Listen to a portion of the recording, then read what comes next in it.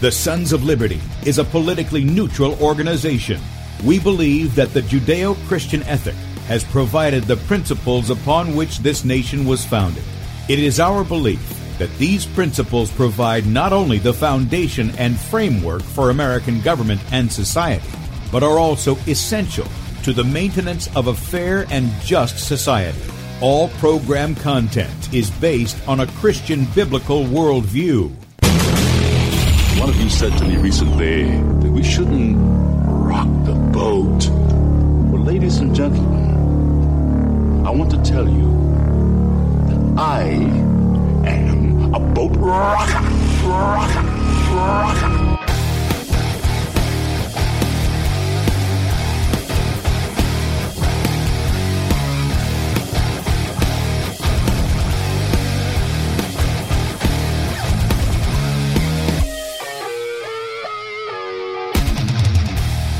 Good morning, America. Welcome, Christians, conservatives, constitutionalists, libertarians, communists, Islamists, LGBTQ, RSTUV, WXYZ people, and anybody else I may have missed to the Sons of Liberty radio show here on Red State Talk Radio.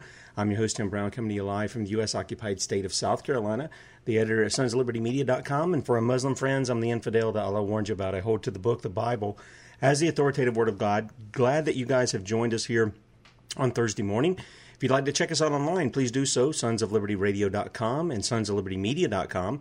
In fact, if you want to watch the video portion of the radio show, you can head over to sonsoflibertymedia.com. That's right, you can see the face that's made for radio right there. Scroll down, and I'm right there on the right if you want to see the video portion of this, as well as my guest that I'm going to have on this morning. You can also watch that live video feed on my Twitter account at FPPTim. That's tied to my Periscope account, which is Setting Brushfires. Or on Facebook, our Facebook page is Bradley Dean SOL. Our YouTube channel is B. Dean Sons of Liberty. BeforeIt'sNews.com has us up there every weekday morning at 6 a.m. Eastern Time, Saturdays at 8 a.m. Eastern, and then Bradley's on Monday through Saturday at 3 p.m. Eastern on BeforeIt'sNews.com. And then we've got DLive.tv at The Sons of Liberty, and we appreciate our friends over at DLive. In fact, many of you who are watching on a lot of these platforms, get ready for the next wave of censorship. Head over to DLive.tv, friend us over there at The Sons of Liberty, because that's where a lot of YouTubers are going. It's mainly it's the most strangest thing that I know of, to stream gamers playing their games. It's rather interesting that there's a whole site for that. But a lot of YouTubers are going over there and using the platform because there's no censorship. And so if you want to do that, go to DLive.tv and look up The Sons of Liberty, and you can follow me there. Also, you can pick up Spreely, Gab, MeWe, Minds, and USA.life as alternative social media platforms. Look up Sons of Liberty or Sons of Liberty Media. And if you got a question or a comment that you want to make about today's show, we're going to be talking about Restore Minnesota. Okay? So if you want to comment on that, maybe you have something that, a question you have for the guest, 215-TOP-TALK. 215-867-8255. Those of you watching my video, it's down there in the bottom right of your screen, and we appreciate your support so much. Now, some of you who listened to Bradley the other day in the afternoon, you heard his interview with Dale Witherington, and Dale is the chief steward of Restore Minnesota. And he's got a lot of things that he has going on, a director of community engagement for Minnesota Family Council, a state director for Minnesota Legislative Prayer Caucus, a P50 pastor to the state of Minnesota Family Research Council, and a counterintelligence specialist on the communist Islamic takeover of America. And with that said, I told Dale to come on early so I'd set up this video, and we got to talking, and I didn't get to do that. So I'm going to do that while I say good morning, Dale. Welcome to the Sons of Liberty. Hey, good morning, Tim. Good to meet you this morning. Yeah, it's nice to have you on. I'm going to bring up the video for people who can't see that. And you get another face made for radio. There you go. There you go. Two guys with the face made for radio. All right, so here's Dale. And Dale, tell us, I kind of gave a couple of little things, and some people say, well, what's a P50 pastor? What's a chief steward? What's Restore Minnesota? What's this all? Most people will get counterintelligence specialist, but what's all this other stuff? What are these hats that you wear, and how did you come to do all these things? Well, the hats came about because since 2012, I have been a pastor to our state legislators here in the state of Minnesota. And during the first session, the concept of Restore Minnesota came out of a time that I had with the Lord. It was during a time of prayer. And Restore Minnesota simply means that God has put on his church to restore righteousness in Minnesota through spiritual and civic transformation based on the gospel of Jesus Christ. And that's based on a foundation, Tim, that we believe, I believe personally, that God founded and ordained three institutions. The first institution is the family. The second institution is the church to give moral order to the family. And the third institution is government to give moral order to society. And the question then becomes, from where does God get its moral authority and moral instruction? And of course, it's supposed to come from the church. And that's the only way you get righteous men and women put into office. And that's where you get Proverbs 29:2, that when the righteous rule, the people rejoice. When the unrighteous rule, the people groan. We get Proverbs in chapter 34. It says, righteousness exalts a nation and sin is a reproach to all people. And it's been my opinion as a pastor since the mid-1970s that the church has been weak in its role in influencing the realms of government as it's supposed to here in the United States. So that's where the Restore Minnesota and restoration of righteousness in both the spiritual and civic realm meet. The other hats are as a result of being a pastor to the state. Minnesota Family Council is our policy council here in Minnesota. We've got two prongs. One is an education prong that started back in 1982. I was one of the founders back in 1982. And this is to educate the church on just what is it we're supposed to do in terms of influencing and impacting our culture for Christ and in the realms of government. How does that look? What does that look like? And the second prong for our policy council is to actually work with legislators as a Christian influencing or a lobbying arm so that every legislator that we work with recognizes that they have been put into the ministry of elected office. And it is their job, particularly if they are followers of Christ, it is their job for every committee that they sit on to discover for themselves how the scriptures speak in principle or directly to any legislation that they're part of. And if they're not believers, then we've got the 1 Timothy 2:1-4 passage. It tells us we're supposed to pray for our leaders for the purpose of their salvation. So we've got those two prongs with Minnesota Family Council. And because Minnesota Family Council as a policy council has a working relationship with Family Research Council out of Washington, D.C., which is a very strong conservative Christian policy council. Tony Perkins is the president. He meets regularly with President Trump. He sits on the president's Evangelical Advisory Board. He's the head of the president's Religious Liberty Committee. Tony's organization wants to have a pastor in every state in the nation. That's where the 50 comes from. So pastor 50, to create a pastor's network in the state so that the church is at the center of influencing the culture, which includes the realm of government. And then the state director of the Legislative Prayer Caucus came about because two of our representatives, a senator and a rep for whom I've been pastoring, they connected with the Congressional Prayer Caucus in Chesapeake, Virginia. And that was founded by then Congressman Randy Forbes back in 2005. And Randy wanted to bring the Christians together who were serving on Capitol Hill to pray together and to have a more biblical influence in Congress, and founded the Congressional Prayer Caucus for legislators only, and then created a support system, the Congressional Prayer Caucus Foundation, to pray for and carry out some of the directives, some of the legislative aspects of what the Congress was doing. And from that, they created affiliates in 30 plus states. And our representatives wanted to create an affiliate here in Minnesota about 4 years ago. And they asked me as their pastor if I would serve in the support role as a state director. So all of them kind of come together because all of these organizations stand on pillars like we're pro-life, we are pro-religious liberty, we're pro-Judeo-Christian heritage, we promote prayer, and we believe in the Bill of Rights, we believe in our Judeo-Christian heritage and our constitutional republic, and the role of the church to influence our nation. So That's what those hats mean. Okay. All right. Great. And I got questions in my mind with regard to the influence that President Trump is getting, because I see him using Christianity and the Bible as a prop. That's my observations. I don't think the man really cracks open a Bible, because when I hear him talk, when I hear some of the things that come out, it's like, okay, I don't see that reflected in the life you live. I mean, the man's over 70. I got into a thing the other night when I put something on Facebook reminding people that this man dodged the question on asking God for forgiveness, talking about repentance and things. But I'm glad that there are men such as yourself who know the Bible, who are willing to, stand in the gap, as it were, to pray for the president.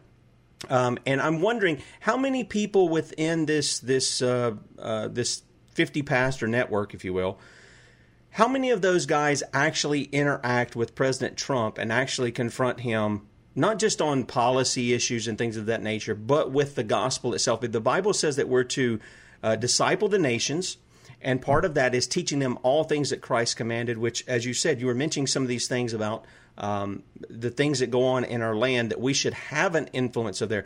When Thomas Jefferson wrote about a wall of separation between church and state, he wasn't saying the church couldn't have influence on the government. What he was saying was the government didn't have a right to tell the church what to do, which was happening in England. What Right. would you say about some of that from your experience so far? Well, of those P50 pastors and others on the staff of Family Research Council, I'd say a handful of them have had access to the president in one form or another, but one in particular, Tony Perkins, meets with him on a very regular basis. And by regular, it is somewhere in the area I understand to be weekly or biweekly. I have never met with the president personally myself. I have been in the White House a couple times for some briefings when I'm in Washington, D.C., when we bring some of our pastors together. But I have been in a meeting with a number of pastors where the guest was Vice President Pence. And I can tell you that I was in Vice President Pence's office when he was governor of Indiana, and on his desk was a wide open Bible with all of his personal notes, and a peer of mine was his pastor there in Indiana. So there was no question of Vice President Pence's commitment to the Lord and his influence to President Trump. I will tell you this, and this will come as kind of a surprise, perhaps based on what I just heard you say. There is a pastor by the name of Pastor James Robeson, and about the time that President Trump was in the thick of his campaign run, so we're going back now into early to mid 2016, I was in D.C. for our May 2016 conference, and Pastor Robeson told us publicly, so what I'm going to share with you is public information. Pastor Robeson told us that he'd received a call from Ben Carson, who's now our Secretary of HUD, I believe, if I've got that right. And Ben went to Pastor Robeson to say, Pastor, I'm about to drop out of the race and endorse Donald Trump. And of course, that's going to create a firestorm amongst conservatives. And you think about that. I think for a lot of us, when there were 17 Republican candidates about that time, Donald Trump was maybe our 30th choice out of those 17. We didn't know him except for what the media told us. Ben Carson told Pastor Robeson, I'm going to endorse Donald Trump, but only if he's willing to meet with you for a period of time. And the pastor said, I will be glad to meet with him if he'd meet with me. Well, he ended up meeting together.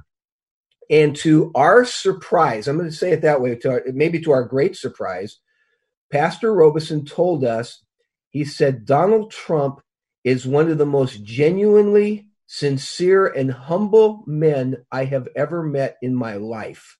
Now, Pastor Robeson's in his 70s, and that was a pretty broad statement for most of us to swallow based upon the public persona we've seen of Donald Trump at that point. And that was about 2 to 3 weeks before the meeting that you might remember took place in New York City, where then candidate Trump was going to meet with about 1,000 evangelical leaders. And you can read about that meeting in George Barna's book, The Day Christians Changed America. And in that book, Barna describes he describes a group called Sage Cons, spiritually active, governmentally engaged conservatives. Most of them are, at that time, were the white hairs, guys over 60 like myself. What he said was, going into that meeting, he divided the Sage Cons into two groups. One was, the Sage Cons were about 90+% against Donald Trump going into that meeting. The second group he called the nominals. The nominals would be those who would identify themselves as either Christian or Christian principled, if they weren't followers of Christ, but biblically principled. And they had maybe an 80+% against Donald Trump going into that meeting. Donald Trump was to meet with them for about 30 minutes. He came on the stage. The first thing he did is he said, "Why are you allowing the government to keep your mouth shut?" And he was addressing the Johnson Amendment to them at that time. And that opened up a discussion that, to my recollection, I'd have to go back to the book, lasted over 2 hours.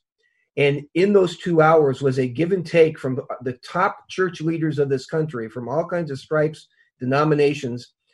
And by the time they were done talking about the conservative biblical issues that were important to them, they were so convinced that Donald Trump was the candidate that would support those issues if he became president, that when the election day came, over 90% of the Sage Cons voted for him, and over 80% of the nominals voted for him. It was a complete flip-flop.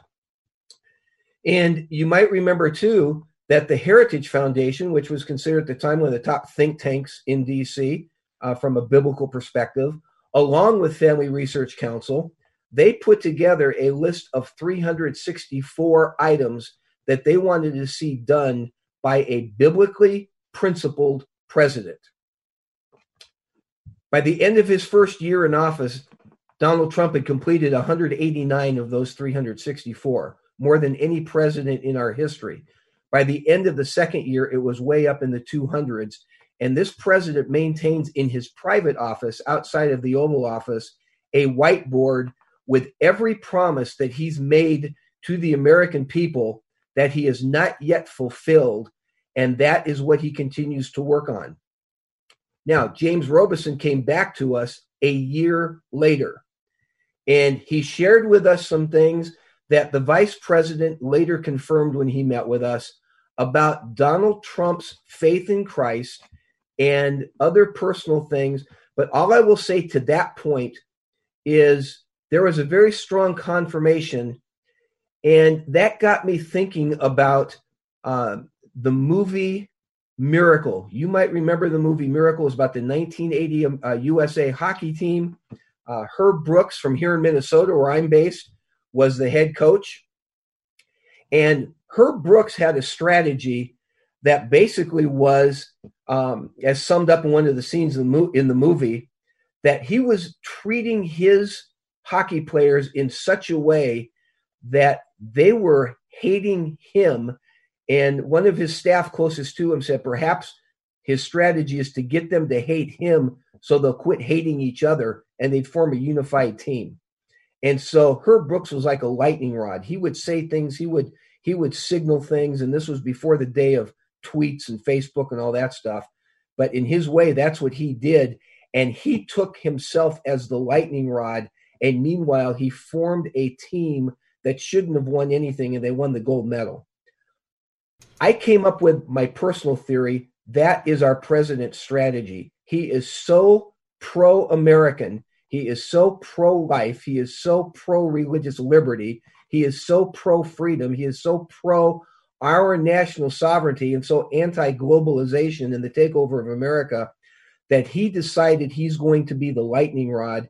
And every time he sends out one of those tweets that we cringe about, whether we like it or not, the man, as you said, he's over 70 years old. He's a Queens, New Yorker. His style is going to be really different than our style. And to me, he has got a style that causes the left to go running at those shiny objects that he throws out there called tweets. And when they go after those shiny objects, he's got his administration working on the things that we want them working on. And that's what the style is. So whether we like it or not, whether we agree with it or not, that's what I believe is happening. I've mentioned that to a couple senior staff members in the White House, that was kind of my take on things. And all they would do is kind of what you're doing, nodding their head. They'd smile a little bit and verify that. So can I speak to his personal walk with Christ? No, I can't, only because I've never talked to the man. But have I heard things about his personal walk with Christ? Have I seen his Bible? Have I heard about it? Yes, I have. But I'd have to talk with him. I just appreciate the fact that regardless at this point of what we think or know or don't know about his personal walk with Christ, he is the one president in my lifetime, probably since Ronald Reagan and maybe even more so, who is doing more to defend the very principles that you talked about in introducing your show. Yeah, I appreciate you stating those things. There are several things I have to talk. I'd like to challenge that with in what's been done. The push to decriminalize sodomy, something that God condemns as an abomination. He's put a open sodomite who tries to redefine marriage as he put him as head of intelligence director. A man who knows the Bible should know, wait a minute, that's a problem. That's a huge problem. I can rest assured that the images from his house exalt Apollos, the sun god, Eros, the sex god, and all of these kinds of things. So, and then we have the fiscal year 2018 to 2019 report from Planned Parenthood, where they got more money from you and me and the rest of the American people to murder more Americans than any time in their history. And they murdered more Americans in any time in their history under this administration.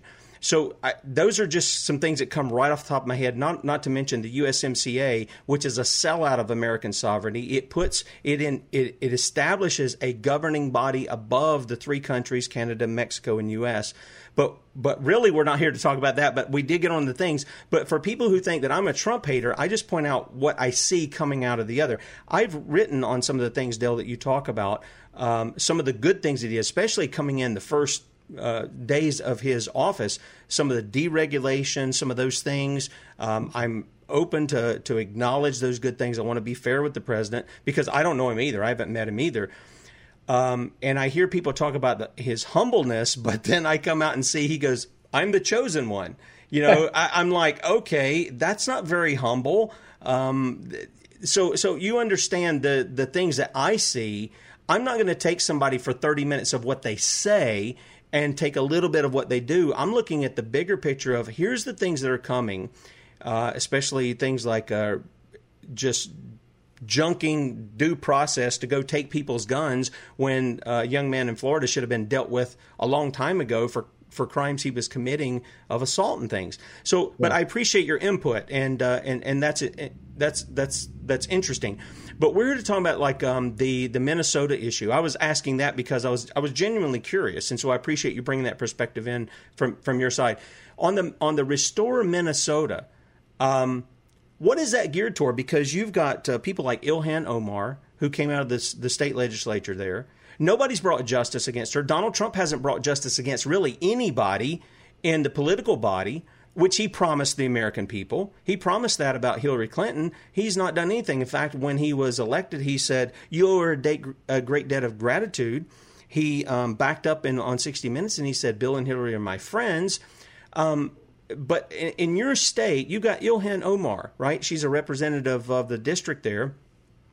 And you've got Governor Tim Walz, who, boy, I was trying to think. I ran across a story the other night where his daughter was outing him about something. I forget what the thing was that she was outing him about.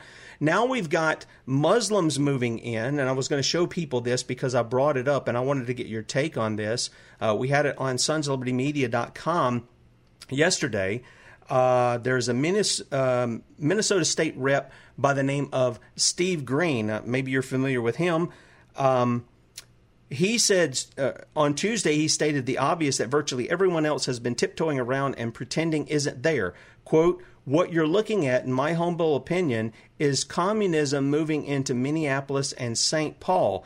And not just communism, That's the end of his quote. And not just communism, but the leftist Islamic alliance. And we know they did that in Nazi Germany. They aligned with the National Socialists, which is just a step away from communism.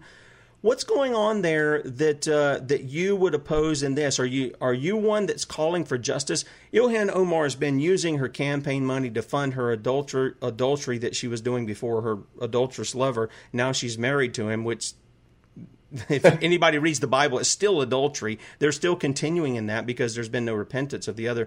She pushes a false god. This is the problem I have when people start talking about religious liberty. Let's be specific about that. Nobody has the God-given right to worship a false god. Now, they can think in their mind what they will, and man can't deal with that. But this open worship of Allah in America is counter to our foundations. It's counter to the Bible. What do you say? What are some things that Restore Minnesota is dealing with as far as what's going on there?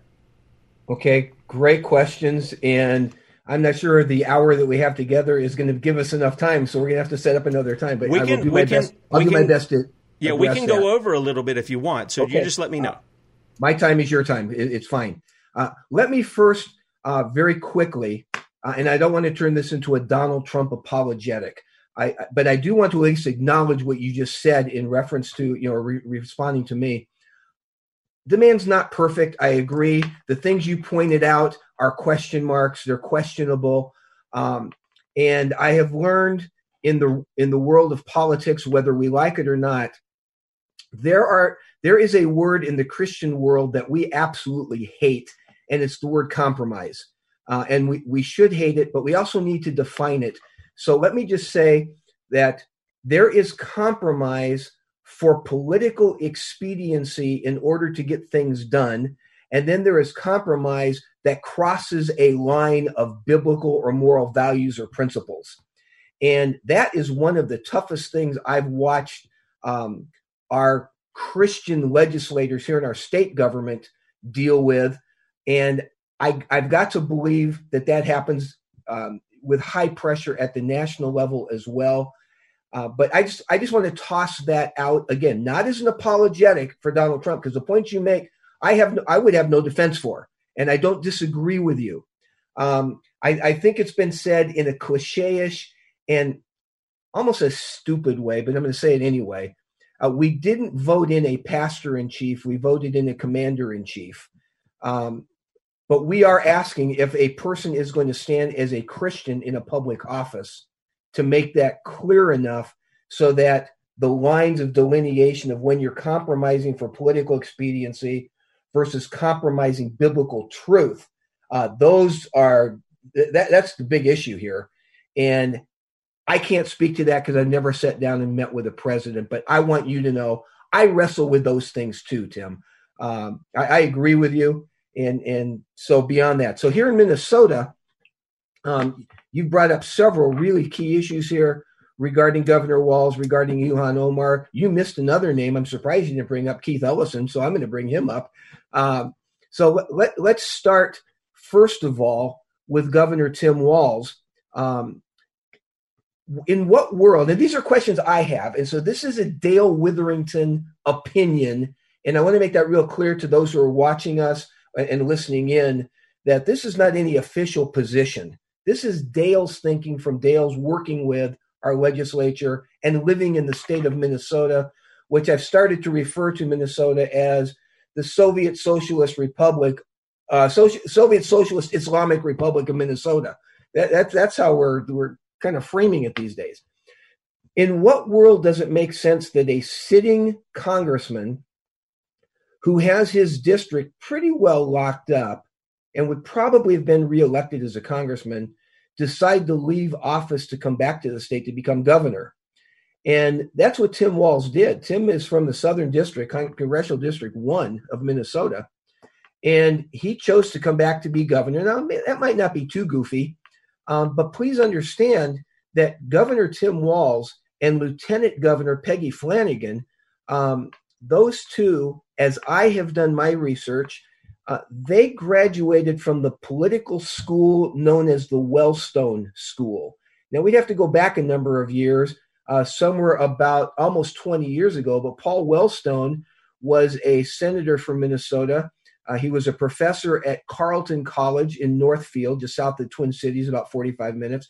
One of the most liberal education institutions in the United States.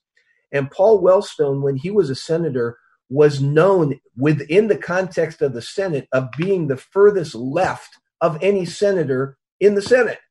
And his political thought, his school of thought, is the school of thought that brought up our current governor, Tim Walz, and Lieutenant Governor Peggy Flanagan.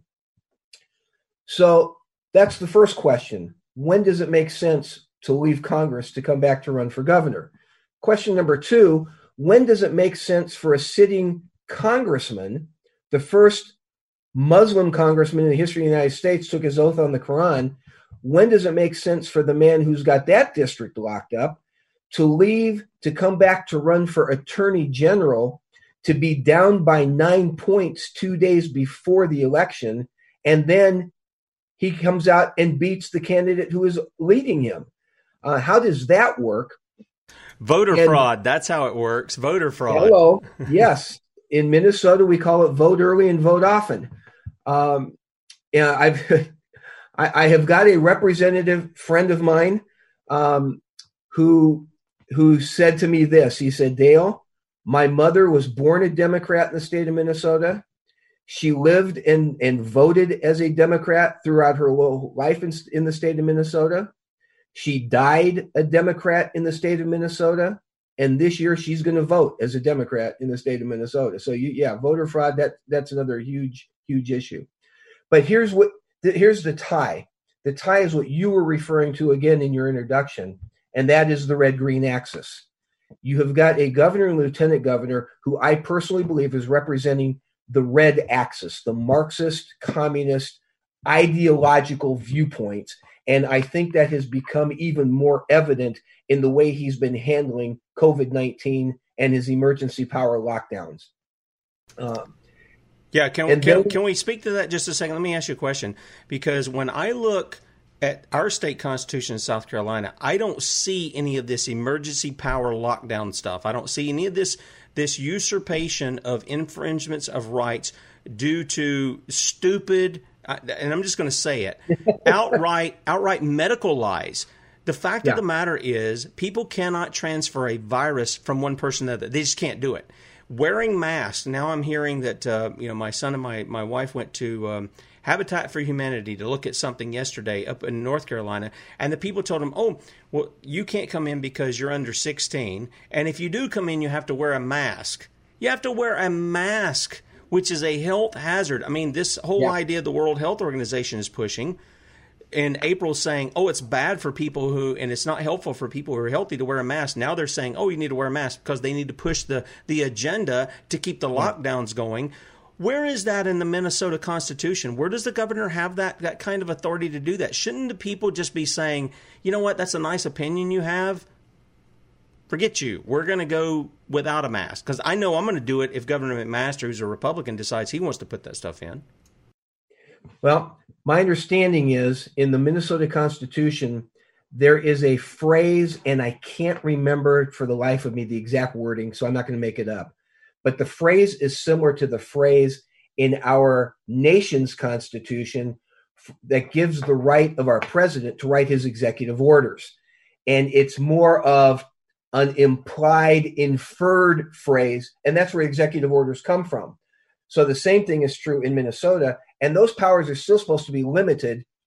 And this last week, we had a special session because our legislative session got shut down and did not get to accomplish what the legislators had hoped would be accomplished. And I've got to say kudos to our Senate, because in Minnesota, our House is led. We are the only, if I'm not mistaken, we're the only split state in the United States right now. Our House is led by the Democratic Party. Our Senate is led by the Republican Party. And our majority leader and his leadership, for the most part in our Senate, are very strong biblical Christians. And they are playing the role of defense right now to prevent anything that the House or the governor wants done. They're preventing that from happening. And we call it godly gridlock is what we call it. last week there was a vote as to whether or not we could end the governor's emergency powers. And the Senate voted to stop the governor's emergency powers. And in a Senate where we have 67 senators, and it is a 35 to 32 Republican majority, so that's just kind of a skin of your teeth majority, there were 3 Democrats that went with the Republicans and voted. So that made it like a 39-28 vote. And in doing so, the Senate wanted to stop his authority. The House voted pure party line, and the Democrats far outweigh the Republicans right now in our House. And because the two did not agree, the House and Senate did not agree, the governor continues to have his authority to do his emergency peacekeeping orders. And most of us believe that he has done a super overreach on that. He's outside his limits. This idea of a mask, I absolutely abhor. I agree with you 100%. The information that seems to come out about wearing masks is they're much more unhealthy for you than they are doing anything to keep others healthy. And so that's a misnomer. But that's what's going on, and that's where the Constitution gives him the ability to do that. So that now ties to going back to Keith Ellison, leaving Congress to become the Attorney General. And Keith Ellison, we know, is a practicing Muslim Brotherhood Muslim. I've got him on video in many locations speaking at Muslim Brotherhood events, supporting global Islamic jihad, which is basically the way to take over nations and make them Islamic republics. That is the agenda of the Islamic jihad, how to take over a nation. Yeah, let me throw something in there, because I've heard them mention that this whole mask thing of putting the mask on the face, and I've mocked people in the supermarket down here in the little town that I'm in, who wear this stuff, who are imposing all these kinds of things that aren't law. And by the way, when you're saying an executive order, when you're saying whether it's a governor or a president, that applies to just the people in his branch under him. That doesn't apply to everybody else, because law comes through the legislature. They're the only people who write law. And so if this guy makes an order, that's not law. And so people really should treat it as though, well, that's your opinion. That's fine. Do whatever you want to do. Don't sit there and try to impose this on me. So I've mocked people over that too, because the issue is that is an infringement upon liberty. To me, it's the same thing as if they want to come and jab a needle in my arm to give me a vaccine. Now you're affecting my body. And the Fourth Amendment to the U.S. Constitution is very clear that we're to be secure in our persons. Yes. Now, it's talking about crimes, but if you haven't committed a crime, they have nothing to be talking to you about in the first place. So I wanted to kind of interject that in there, because this is the cry here. It's about safety. I'm wearing the shirt here from William Pitt the Younger. It talks about necessity is the plea for every infringement of human freedom. It is the argument of tyrants. It is the creed of slaves. And that's what we're hearing now. Well, we've got to do this to flatten the curve. We've got to do this for the safety and security of the people. And it's like, guys, don't you understand? These people may actually be ignorant of what they're saying, and they may have the best of intentions, but as they say, the road to hell is paved with those. They have good intentions, yeah. Well, I agree with you 100%. And there's enough of us here in Minnesota. There is a group that has started a recall of the governor, and it took a certain amount of signatures on a petition and had to be submitted to the Secretary of State. And of course, here in Minnesota, that's a third, like anywhere else, it's a third executive office. We've got 5 executive officers. And the Secretary of State in Minnesota has a reputation for being less than above board. Let me leave it like that. So to our surprise, when the petition was given to him, he put his stamp of approval on it. And that meant it had to go to the Minnesota Supreme Court to make a judgment as to whether we could take the next step to actually recall Governor Walz. The Minnesota Supreme Court said, you've missed some technicalities in this petition. So they rejected the petition. And the beauty of it is they specified what the technicalities were. So the people who are leading the effort to recall Governor Walz are in process right now of doing the petitions again and of meeting the requirements of those technicalities. And so that's in process. Now, whether it goes anywhere, I don't know, but that's the way we, the people, are seeking to fight back, because you're exactly right. The governor does not get to create laws. However, because the House differed from the Senate, remember I said the Senate voted to eliminate or to end his emergency powers. The House said, no, he can keep them because they differed. He's allowed to keep doing that. And we, the people, are subject to his whims and to his following what we've known now for over a month to be a very faulty model on this whole COVID thing. The numbers are wrong. The results are wrong. And the only question I keep raising, and it's another in what world kind of a question. In what world does it ever make sense that 99% of the population is punished to the point of almost personal destruction for the sake of the 1%? Isn't it the right thing to do for us to make sure to take care of our 99%, keep the economy going, keep their lives going, keep everything proper for them, and then in a compassionate manner, let's find a way to take care of those 1% who are most vulnerable, who are most susceptible. And boy, let's not go stick them in nursing homes. Have you seen how many people have died in Minnesota? And the percentage of those who have come from nursing homes, it's like 87%, I think, is the number. Sure. Right? Well, I think the thing is, and we're scheduling Erin Marie, the nurse out of New York City, who did that great undercover work. We're scheduling her to come on the show as well. And it's not we can't even deal with the care. We're doing the care wrong. Yes. And boy, I could go down a whole row of things with this, with the Rothschild Foundation and taking over the medical community, really teaching people things that were just completely wrong. This is, I think, why we have so many people on medications and things of that nature, is they haven't taught them how to deal with this naturally, a lot of it in what they eat and what they do. And instead, what they say is, you can take this pill, you can take this spoonful of medicine, and this, that, and the other, and then that affects something because they're treating a symptom. Now we've got stuff where they're putting people, healthy people. Aaron was recounting, the story. A guy came in with anxiety, and they put him on a ventilator, and it killed him. I mean, they're murdering people there in New York City. Nobody's being held to account. I'm sure they're doing it other places too.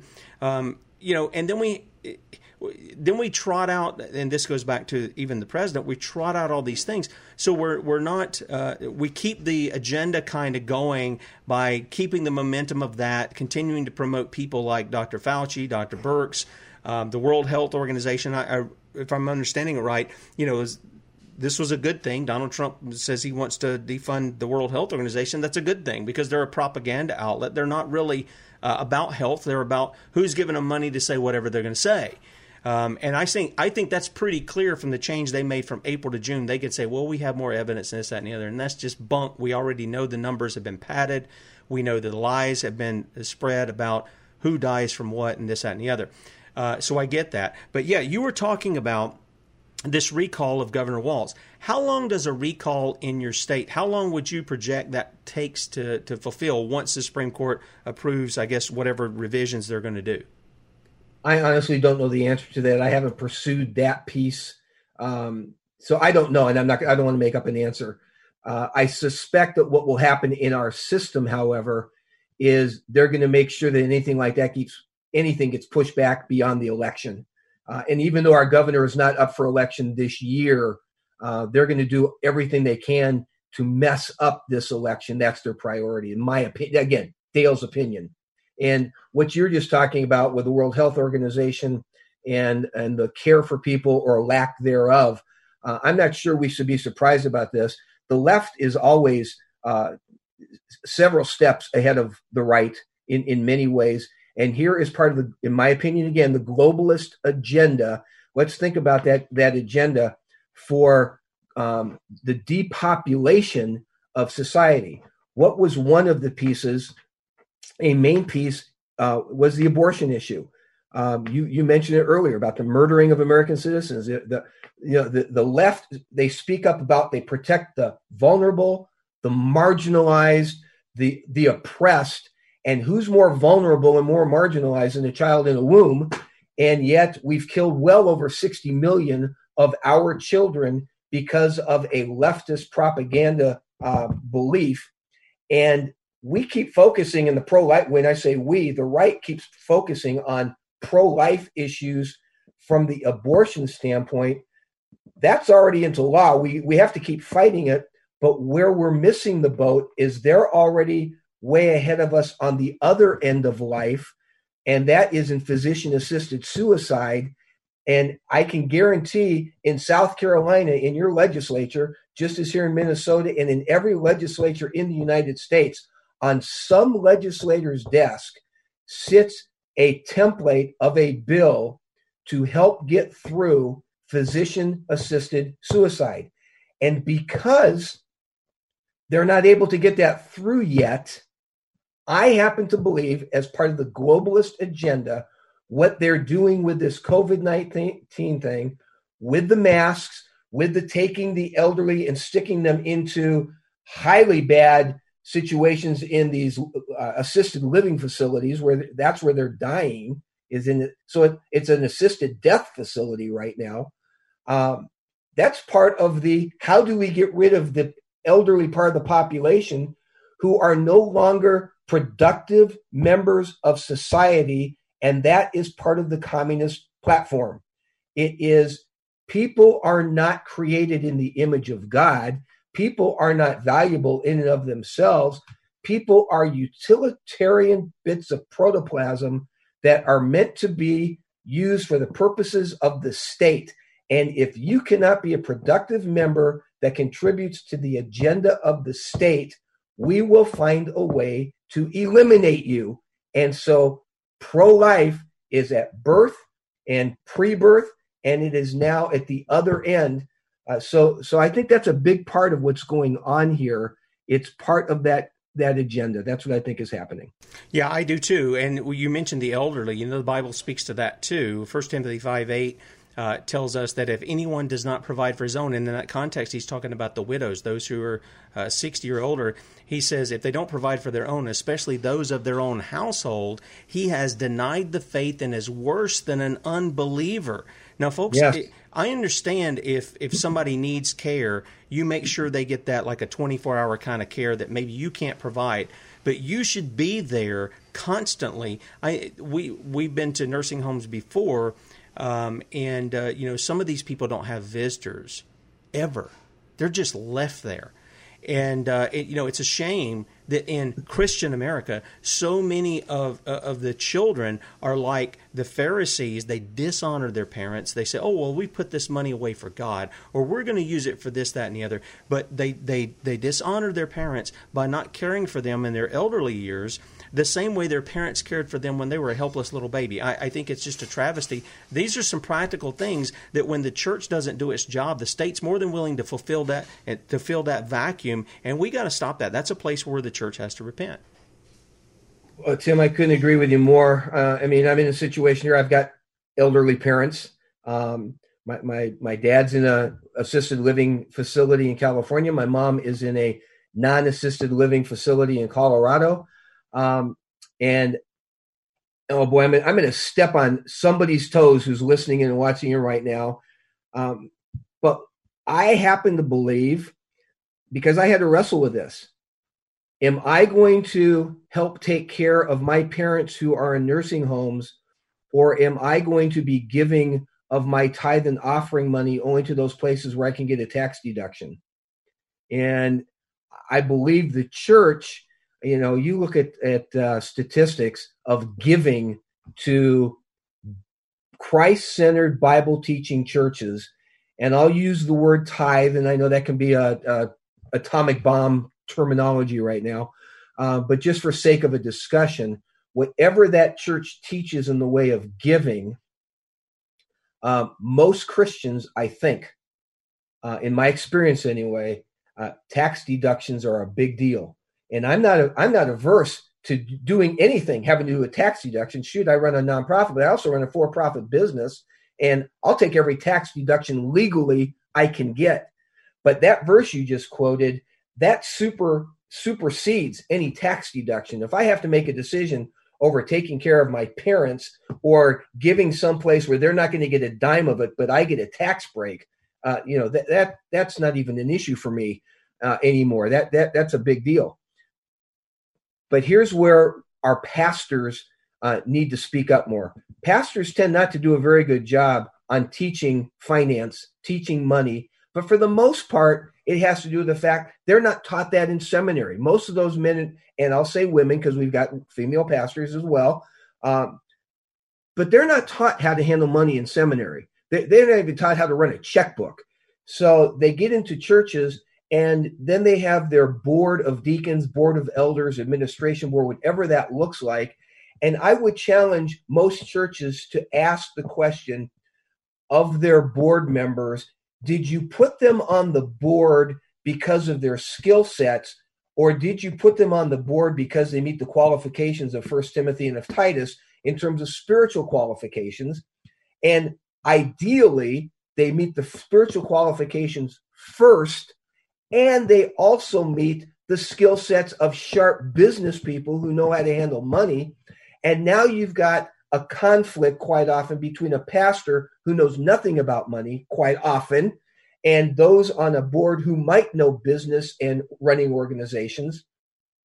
And they conflict because the pastor says, we're not an organization, we're an organism, and we're going to trust the Lord. And so you get a conflict of interest in how to run the finances. And here's my phrase now, Tim. Most pastors operate more out of a fear of their board than they have a fear of the Lord. No, I agree. I agree. Right?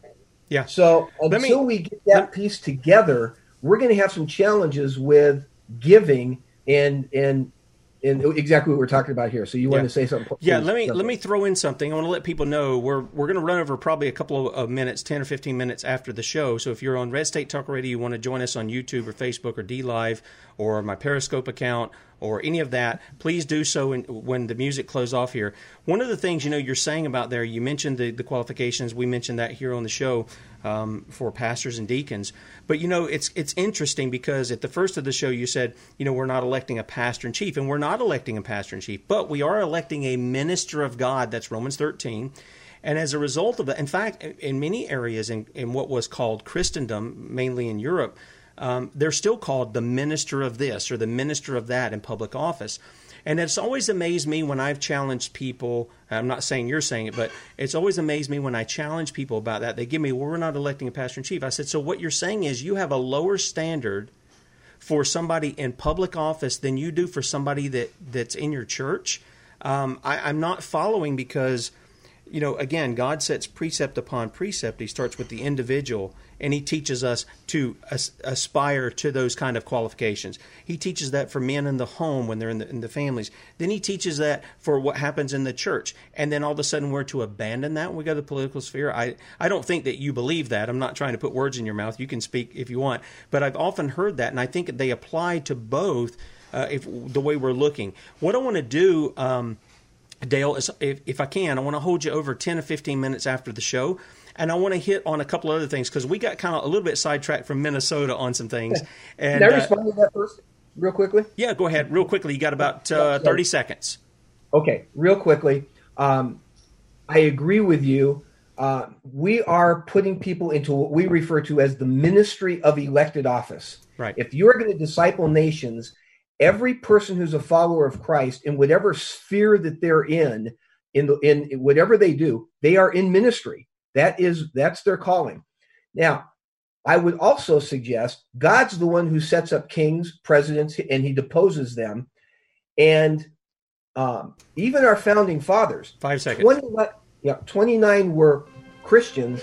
Others followed biblical principle. God used Cyrus, who was not a believer, sure, but he did help support biblical principle. I think that's at least something. All right, I appreciate that, Dale. You guys, 23 hours. Chuck Baldwin tomorrow morning on the State of Israel. See ya. All right, we're back right here. I had a few minutes to put that in there, and I appreciate the time that you had to do that. I want to get back to Minnesota because, again, sometimes when we're talking this way, I should be keeping us more on track, and I apologize to the audience for not doing that. But one of the things I want to ask is, you were mentioning the issue with Tim Walz. Is anything happening with the state legislature in dealing with Keith Ellison? Because there were a lot of people pointing some fingers about the voter fraud because of what you said before with Keith Ellison.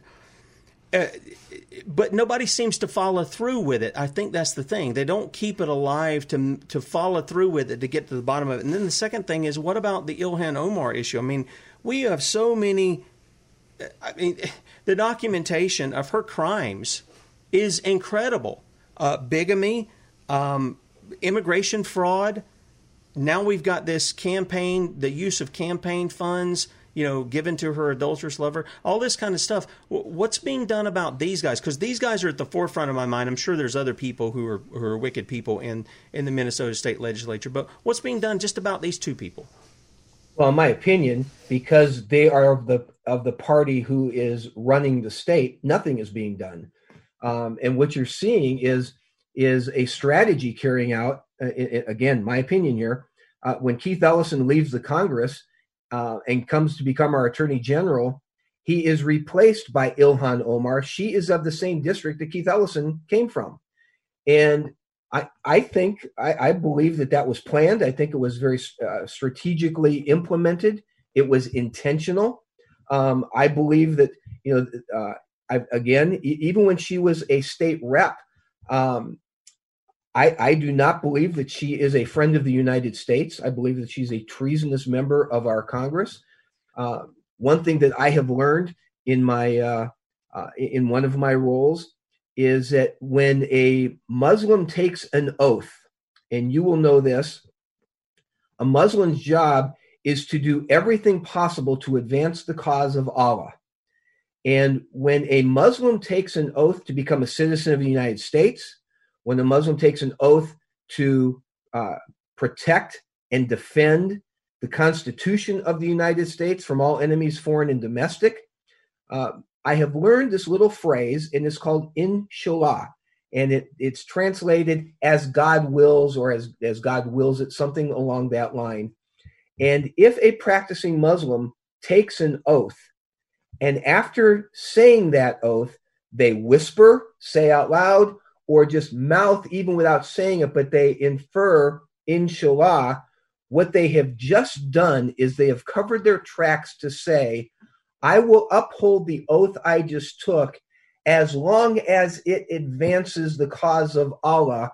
And that means I don't have to uphold the Constitution of the United States, because the Constitution of the United States is contrary to Sharia law. And if I am a practicing Muslim, I live under Sharia, and it is my job to implement Sharia wherever I go.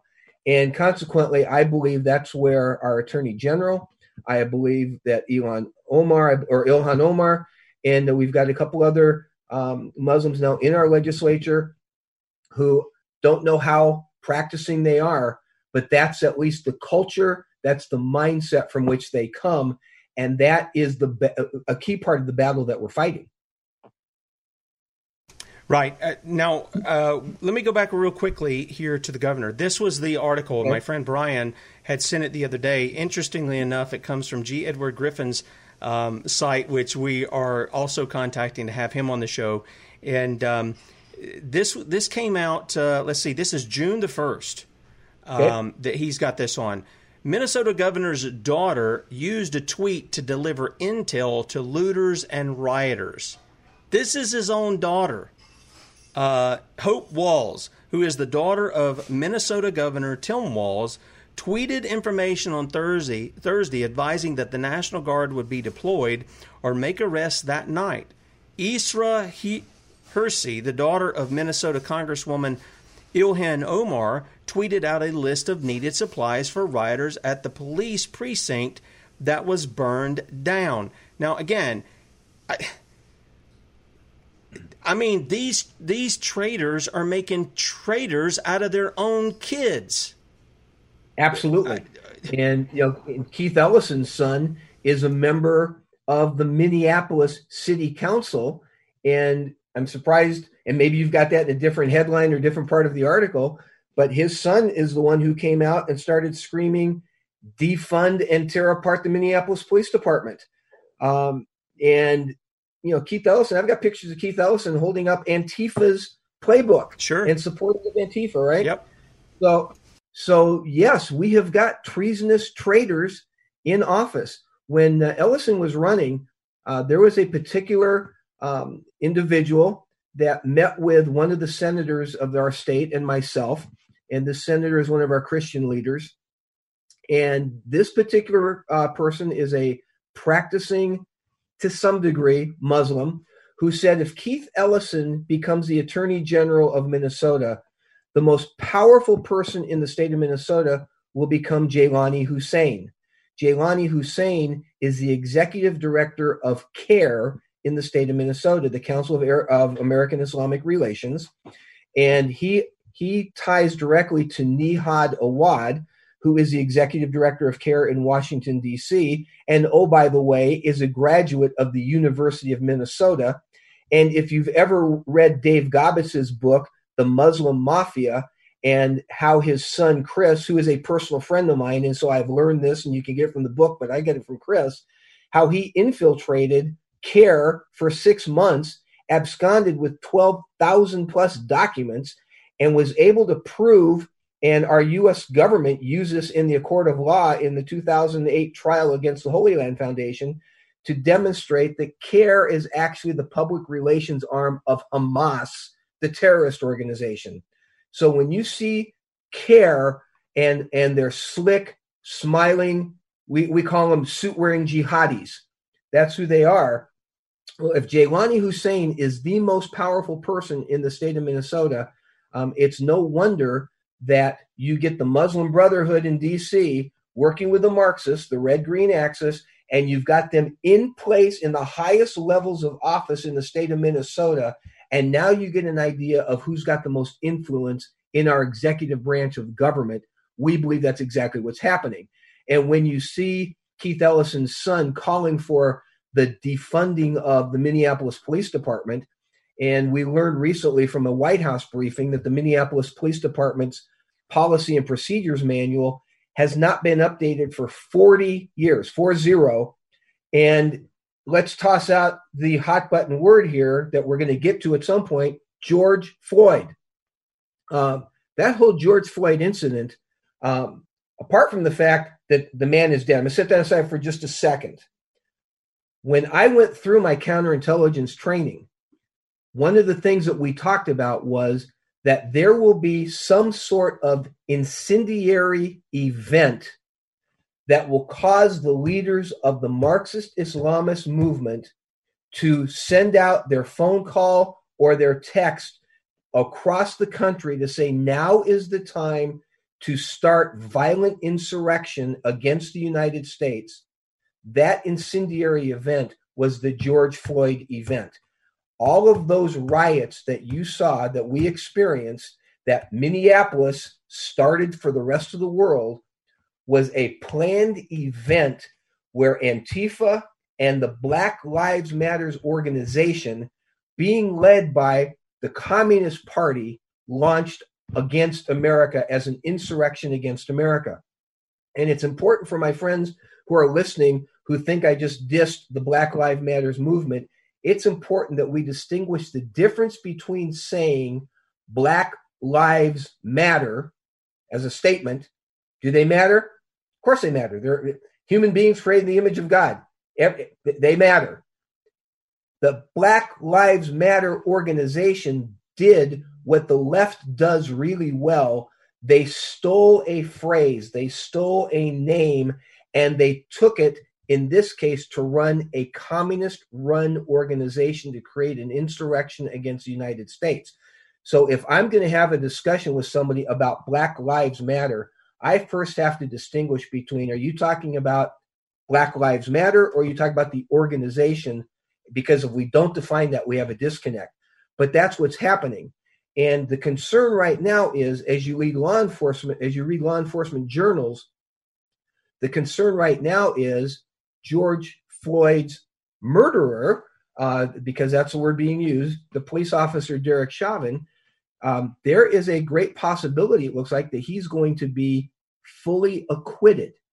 And the reason for that is multiple. One is when Keith Ellison took over the prosecution and took it away from the prosecuting attorney of Minneapolis, Keith Ellison raised the murder charge from third-degree murder to second-degree murder. A lot of people said, well, hey, he's doing his job. That's a really good thing. Not necessarily. Second-degree murder is much more difficult to get a conviction on than third-degree murder, number one. Number two, because the Minneapolis Policy and Procedure Manual, the Police Policy and Procedure Manual is out of date, I think they're going to be able to demonstrate that Derek Chauvin followed the Policy and Procedures Manual to a T. He was not guilty of murdering George Floyd, I think is what they're going to discover, because he followed the Policy and Procedures Manual. So if anything, it's the police department that's at fault, not the officer, even though he's got a track record of being very abusive in that district, which, oh, by the way, is the center of Ilhan Omar's district. Third thing, a friend of mine is a martial arts expert. What I mean by that is he's got multiple black belts in multiple martial arts discipline. He shared with me over dinner, he said, Dale, the knee on the neck is not what killed George Floyd. He said, if anything, it was the knee in the back. And he said, if you watch that video, you'll see the officer adjusting himself about 3 or 4 times in that 8-minute, 46-second time period. And every time he's putting more pressure on the back. And what that did is it presses the spine into the lungs, into the heart, and creates a distress to the heart. And he said, I knew George Floyd was a dead man when I watched the video and I saw the blood come out of his mouth, because that was a demonstration that the heart was in such distress that he'd go into cardiac arrest. And he said, if the knee killed him, it was the knee in the back, not the knee in the neck. But you don't hear anybody talking about the knee in the back. So if he's charged with murder because of a knee to the neck, it is probable that forensic experts are going to be able to prove, no, the knee in the neck did not kill him. And then he gets thrown out because nobody's talking about the knee to the back. And then, of course, is the controversy of the 2 autopsies, which now showed that he had high degrees of methamphetamine, fentanyl, other drugs in his system. And one article came out to say that that caused in him extreme delirium and distress to his heart, even to the point that if the officers would have gotten up and just allowed him to lay on the sidewalk waiting for the ambulance, he had enough drugs in his system that he would have died anyway. So they're going to argue that all the knee did was speed up the process. Now, whether that's true or not, I'm not the legal expert. Those are the questions being challenged. And the problem with that is, if he's acquitted, the number one thing the people in George Floyd's neighborhood want, I've been down there twice, I've met with them, I've preached, I've shared, I've just talked with them. The number one thing they want is justice. And of course, you've got to define what does justice mean in this circumstance. But if he's acquitted, the question will be, is justice served? And the biggest concern is that will launch round 2 of BLM and Antifa here and across the country.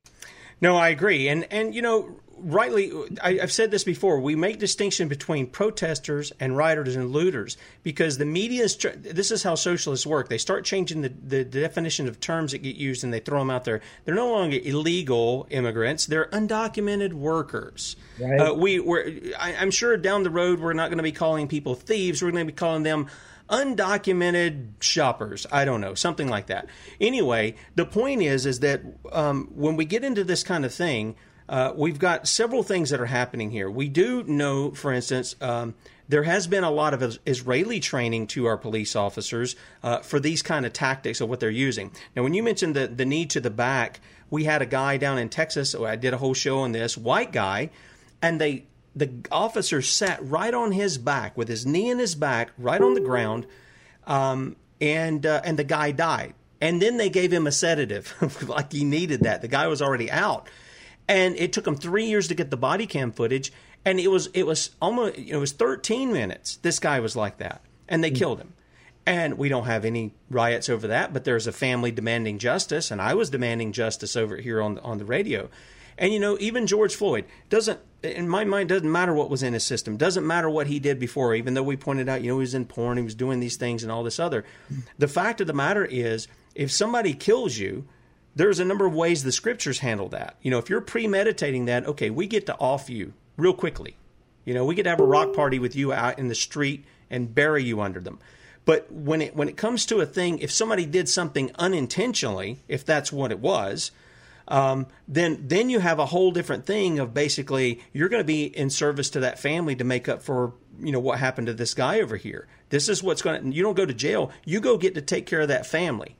And some people think, well, how do you make that happen? Well, the same way you do anybody else. You show up for their visitations and everything else. You do it the same way. You enforce it. But I think one of the things that we're missing, Dale, and we talked about this with Dr. Edwin Vieira on the militia, that's what's missing. And because we don't have a militia to enforce the law, we allow police to be set up. And this isn't a downing on police. What I'm saying is the people have vacated their responsibility as those under our Constitution. The militia is the ones there to enforce the law, to put down insurrections, and to repel invasions. That's not the police department. That's the people. And we have unelected police doing these things, and then we get into all the politics of what that is. Whereas if you have the people coming to the aid of this, when round 2 comes around, the people of Minneapolis ought to be out armed. And they ought to be putting down some of these people who are creating violence, who are destroying businesses and all. I make no apology about it. We had the story from Owen over there at InfoWars, and he's talking about, well, I was ran out of a Trump rally. I had to run to a Humvee, and the Black Lives Matter and Antifa people were all over the thing. He was in fear for his life, and I thought, well, dude, what you guys are Second Amendment people. What you should have did was pop out of the top of the Humvee, find the loudest, biggest guy you could find who you thought was a threat to you, and pop him, and this crowd would disperse. And people are going to say, well, you just want to kill people. No, it looked like they wanted to kill him. It would be a self-defense move. And people have to start getting back. If we don't get back to that kind of understanding, this is going to continue to grow, and it's going to overtake us. Now, the hope is we would have peace. But there are people who don't want peace. They want a revolution. They want to overturn our foundations. They want to overturn the law and make it in their own image because they have a God of their own image. It's themselves. And there has to be a place to go back and to deal with this kind of stuff. And one of the things that, I don't know if it's a part of Restore Minnesota there or not, because we kind of talked about a lot of really the problems there. But I don't know if it's part of the Restore Minnesota, but I think one of the things that Dr. Vieira and I talked about was the people starting to push locally for a militia. And if you want to dissolve the police department, that's fine. Make those who are well-trained and who have good character a subset of the militia. So now there's not this thin blue line. Everybody's on equal playing field, and their job is to enforce the law. And I think that's a workable thing. I don't think it's hard for people to grasp either, because everybody knows when they see certain things. Within them, they cry out for justice when they see injustice being done. What better way to get what you want than to do it lawfully as a member of the public enforcing the law? Not being vigilantes, but enforcing the law. And that comes under a certain direction under our Constitution as well. Well, I agree with you 100%. And of course, in any of our communities, the challenge is, whether we like it or not, we do have a sheriff's department. We do have a police force, and there is no official organizing of militias. Now, like you, I'm not anti the police. In fact, I ride with those guys. I love those guys. They put their lives on their line for us all the time. There's, the percentage of bad apples is pretty small. But of course, they're the ones who would blow everything out of proportion. So what Restore Minnesota does is we try to work with our local governments and by that I mean mayors, city councils, police chiefs, sheriff's departments, and educate them on the things that we know that is coming from our intelligence community so they can be better prepared to defend our local communities.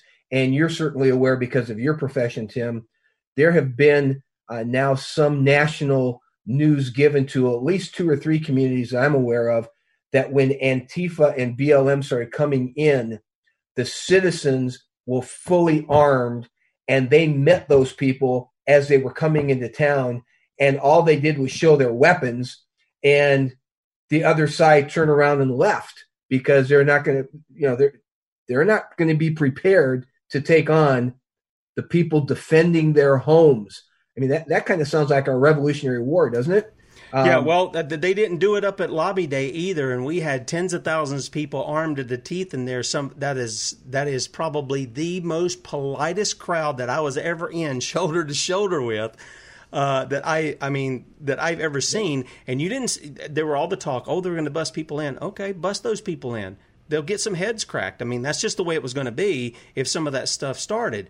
And but the people who are armed, who were made out to be the bad guys, the really dangerous people. I mean, Sean Hannity, shame on him for what he said about the people at Michigan going up there armed. They weren't threatening anybody. They were just showing that they have the right to keep and bear arms, and that is to secure a free state. And they're not the bad guys. The bad guys are the guys who don't want to show you their guns until they use them, and they make threats against you, and they act lawless. And so I think we can find a way towards this, not just in Minnesota, but in South Carolina and North Carolina and around the country. We can see this kind of stuff to where we can develop it. Dale, I'm going to get ready to close out here. Is there any final words you want to say? What would be some things you would speak to the people of Minnesota about what you're engaged in? Maybe you have a way you want to throw into how they might be able to contact you. And then what would be some advice maybe you want to push out to people in other states? Well, I appreciate that. I think the first thing that is of importance is, because our churches tend to be very ignorant of what the role of the church is for government and what our call is in influencing government, from the political side as well as the spiritual side, and how those things blend and don't just bounce off each other. I think we need to be teaching more churches about what biblical citizenship looks like. Philippians 1:27 tells us, only live your life in a manner worthy of the gospel of Jesus Christ. Well, that Greek phraseology is different than in the other parts of the New Testament, where Paul says similar things about living in a particular manner of life. The Greek words there can also mean only behave as citizens worthy of the gospel. And the root word used there could also potentially be understood as only do politics worthy of the gospel of Christ. Well, what does that mean? What does that look like? Part of what I do in Minnesota is I travel the state, I speak in churches, I speak to civic groups and so forth on biblical citizenship. What does that look like? What does that mean? And how does that transfer into the life of everybody who calls himself a follower of Christ? So I say the first thing is get educated on biblical citizenship. And the place to start there is, if you have a Christian Policy Council in your state, contact them. If you don't, you can look up MFC, that's MaryFrankCharlie.org, MFC, MinnesotaFamilyCouncil.org, and you can at least start getting some ideas for biblical citizenship in your state. If you want to reach out to me personally, it's Dale@MFC.org. You can use that email address for the purpose of biblical citizenship, and I'd be glad to respond to that. Okay. All right. Do you have a website there or anything that people can go to, or anything other than? Yeah, the websites I always point people to is the MFC website. Okay. And then from there, we point them to Family Research Council, which is FRC.org, or the Congressional Prayer Caucus Foundation, which is CPCFoundation.com. And then that will take you to your own state. And because I'm representative of each of those groups, those are the websites that I would point people to. Okay.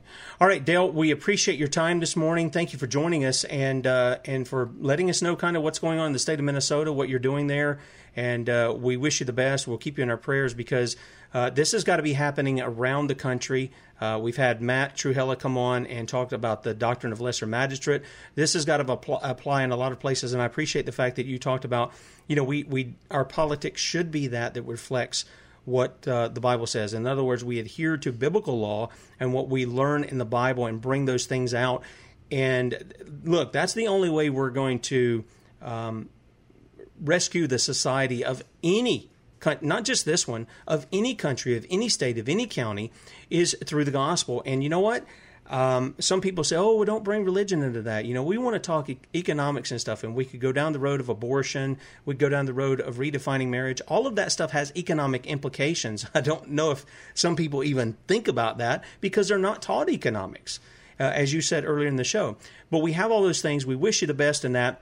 And maybe we'll bring you back on the show to see how things are going a little bit later down the road, especially if the Phase 2 starts rolling out and some things go on. Because I'm telling you, if they let some things go without any justice, Minneapolis and other big cities, major cities, are going to have some issues. And it's going to be up to the people. Guys, you can't wait on the president to do something. You can't wait on the governor to do something. You guys have to start this now, start establishing and pushing for the constitutional militia. And the militia is biblical. The militia is not a standing army, but the militia is. That's a biblical thing. And so we need to do that. We need to push for that kind of thing because we're going to be the ones who have to guard our liberty because we have such corruption in such high places that we can't depend upon those people. Those people are actually the ones bringing the tyranny to us. So anyway, tomorrow, Lord willing, we're going to have Chuck Baldwin on. We're going to talk about the deception of the modern state of Israel. You guys don't want to miss that. You people who disagree with me, you're welcome to disagree with me, but we're going to go to Scripture over it, and you don't want to miss that. And it has political implications both in foreign policy and domestically. You don't want to miss that. Till then, see ya.